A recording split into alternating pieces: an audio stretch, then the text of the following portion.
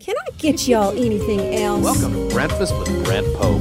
I hope you saved room for dessert. I'm almost full. Almost. Who doesn't love dessert? You have earned this. Breakfast. Homemade pecan pie. I love. Whatever happened to angel food cake? Any type of rhubarb pie. Rhubarb strawberry, rhubarb peach. That's sour and sweet together. It's hard to beat. Who saved room for dessert? It's dessert breakfast. I'll get that right to you. So I'm actually a pretty big fan of a lot of music acts, and I'm much older than Nina, guys. That was one of the things I was like, oh man, I felt so, not your fault. I felt so old because I was like, yeah, I've lived in LA since 98. And you're like, oh, well, that's about when I was born. And I was like, awesome. That was hilarious. Seeing your face, you were like, oh, okay. I was like, wow, I've never felt so mortal. Sorry. Well, some of the bands that I really enjoy that have, roots in Australia, AC/DC, obviously, and they've been around for so long. Yeah. Olivia Newton-John, I mean, of course, iconic, great voice. The Bee Gees. If you haven't seen that documentary called "How Do You Mend a Broken Heart," so good, and crazy. Men at Work, I love. In Excess. I think we both like Midnight Oil. Midnight Oil is great. Very kind of political, but like kind of in your face political stuff, I thought. Which was great. And the lead singer of Midnight Oil, I don't know his name, but he's like 6'10" or 7 feet tall, something like that. Yeah, Jim Mogini, I think his name is. But he's very tall. He also became a politician. I can't remember what he was doing, but they are very political, and he ended up moving into politics, which was quite interesting. I was too young at the time, but yeah, it's interesting when you could know nothing about politics of Australia, but you listen to that "Beds Are Burning" song. It's like, this is a catchy song. It's really, and not even think about that part of it. It's like a really catchy hook, and it's just like absolutely all the references he gives to like the different parts of Australia. It's like every place in Australia just sounds like the coolest name ever. Like Yungaboo or something like that. I was reading the names of the places around me that I grew up the other day, and they sounded so normal to me. And I read them to my roommate, and I was like, oh yeah, like Kyogle and Yukai and Mawullumba and Burringba and the Bundjalung people, and and he was just like, what are you saying? But that's normal for me. I mean, they derive from the Aboriginal culture. So Australians are very respectful. Well, for the most part, are very respectful of the traditional owners of the land. So that's why we keep the names. Right. And then Crowded House. I also love Crowded House. I don't want to leave them out. Of course. But those are, for you, they would be called classics. And for me, they would be called like what I listened to as an adult. Pop back in the day. Yeah, exactly. Yeah. That's so funny. Who are some of your favorites musicians that kind of came from Australia? Yeah, so I listened to a lot of Missy Higgins. She's great. Her song Scar, of course, is just one of the most famous that she has. I listened to The Waifs a lot. I also saw them. There's a festival called Woodford Festival that I went to with my mom when I was younger, and they were fantastic live. There's so many. Pete Murray, absolutely love him. Thirsty Merc. Kate Miller-Heidke is one of my all-time favorites. She is classically trained. She's actually an opera singer. And she then dived into pop, but all around she wrote a musical or composed for a musical, and she's just incredibly talented. Lisa Mitchell, Vera Blue. Gosh, there's so many bands. It's just unbelievable. Sarah Blasco, Boy and Bear, like there's so many artists that I find Australians are really, really good storytellers. And I don't know what it is in the culture, but maybe it does become, maybe it's relevant because of the history of Australia. But I find that artists in Australia are just really great storytellers rather than just writing a pop song or just writing a song. They're just very focused on the images that they're trying to get across. So yeah, those are kind of the artists from Australia that I really like. But again, like they're not main pop either. I think if I was to go main pop, I'm trying to think. Paulini used to be a big one. I don't know if you know her. Jessica Malboy, she's incredible. There's Samantha. What's her last name? Samantha Lee or something. Samantha Jones. I don't know, but yeah.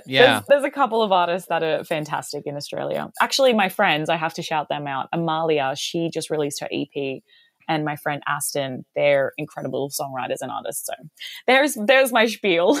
Right. And then you and I had both talked about how we, this is the 100th time I've talked about Ben Folds on the show, but yeah, I love Ben Folds. He has a tie to us. I think his ex-wife is from Australia, Mm-hmm. and he still spends time there. And he's a great storyteller. So I think that's kind of Mm-hmm. in another life, maybe he was Australian. I love that you say that they're great storytellers, because that's one of the things I really enjoy about an Mm-hmm. artist. If they can tell me a story, it's not just the catchy hooks are nice and all those things, but if you're telling me a real story. Our bodies come in different shapes and sizes, so doesn't it make sense that our weight loss plans should too? That's the beauty of Noom. They build a personal plan that factors in dietary restrictions, medical issues, and other personal needs so your plan works for you.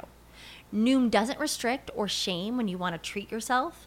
Their flexible program focuses on progress instead of perfection. You don't have to give up carbs or anything. And with their daily lessons, you can learn something new about your food choices every day.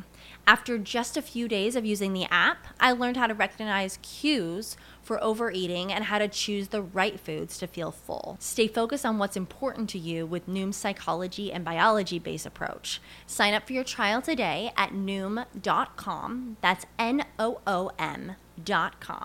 And check out Noom's first ever cookbook, The Noom Kitchen, for 100 healthy and delicious recipes to promote better living. Available to buy now wherever books are sold. Like, you gave me some of these names ahead of time, and I listened to Missy Higgins. Mm-hmm. She's a storyteller. Mm-hmm. And she reminded me a lot of kind of those 90s artists, like a little bit like a Sheryl Crow-ish Mm-hmm. type storyteller, Mm-hmm. and just a great soulful voice. Mm-hmm. And then I also listened to that Xavier Rudd guy you talked about. And I love him. He's just sounds like so just so free spirited and stuff He like is, that. And yeah. he would Therapeutic. fit right. Yeah, therapeutic. And I could see him also just like jamming with like Mumford and Sons or some band like that. Mm-hmm. They would just like totally hang out together. Maybe. Yeah. Well, his experience, like to experience his live show as well, was incredible. I mean, it's just him, his stomp. I forgot to say John Butler, his stomp box and a didgeridoo actually. And just to see him live is so captivating, because he's not trying to put on a big show or anything like that. He's just, I'm here to tell my story. I'm here to sing, and everyone listens. Everyone's absolutely captivated. And I find that so beautiful with music, that it really transcends people. That's great. And I don't know that I've ever been to a show where somebody played a didgeridoo. I don't think I have. Really? Yeah. I mean, I wouldn't expect it. Like here, it's an indigenous instrument, so I wouldn't expect it.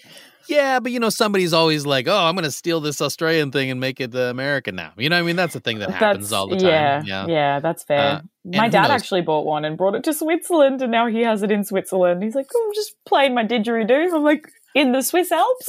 Yeah. I want to hear this song where he integrates that into like a normal song where you're singing, because it sounds like it would be tough to do. To me, I don't know. Yeah, absolutely. I mean, he takes breaks, of course, when he's singing and playing, but definitely check him out. I think Spirit Bird is one that he does, and it's so beautiful. I definitely use that to meditate if I do meditate. It's a beautiful song. Okay. In the United States, if we're talking about the music scene, there's like definitely like kind of the hip hop scenes in like Atlanta and Chicago and maybe New York. And then you've got like the country scene that's in Nashville, and LA is kind of the rock scene, and maybe New York also. And there's little pockets like Portland and Austin, places like that. But what are the big, are there big hotbeds of Australian music for musicians, and where would those be, like in Australia? Definitely Sydney. Sydney, I mean, Sydney's kind of like LA, like it's the hot spot to be. Melbourne would definitely be a creative space as well. But to be quite honest, I haven't been back to Australia in 3.5 years, and haven't really worked in the scene for a while. So I might have shifted, honestly. When I was growing up there, I was always flying to Sydney, and sometimes I would have shows in Melbourne, but usually Sydney was the hot spot to go for sure. Yeah. Also Gold Coast. Oh, okay, cool. Ben Folds had like a famous live show that he played with the Western Australian Symphony Orchestra in Perth, I think. Yeah. So, so maybe that, I don't know. I don't know how big is Perth? Is that a big place? It's big. I mean, all of Australia is really, really big. I don't know the amount of people that live in Perth. My friend just moved from there, actually. But I don't know the amount of people that live in Perth. But all of Australia's just so big. Australia is the same size as the US, but it's just got way less people because you just can't live in the center. You know, it's just like rock and nothing. So, I don't actually know how big Perth is. I can look it up. No, I was just curious if that Western Australian Symphony Orchestra was like a big deal, or was just like, I don't know, Ben just picked up. They're fantastic. The Sydney Orchestra is amazing too. Melbourne has a good one, and the Western Australian Symphony Orchestra is incredible. Okay, interesting. Well, let me ask you this one last question about Australian music. If you're going to pick one iconic song that to you encapsulates like an Australian experience, what song would you pick? Oh my gosh, an Australian experience. This song is iconically Australian or something like that. Waltzing Matilda. Waltzing Matilda. Yeah. Waltzing Matilda. Waltzing Matilda. Oh. Yep, that one. I got to duet with Nina Baumer for 5 seconds. Yes! There you go. What'd you duet with her on? Waltzing Matilda. Waltzing Matilda. You know what's funny? My sister was so embarrassed by this.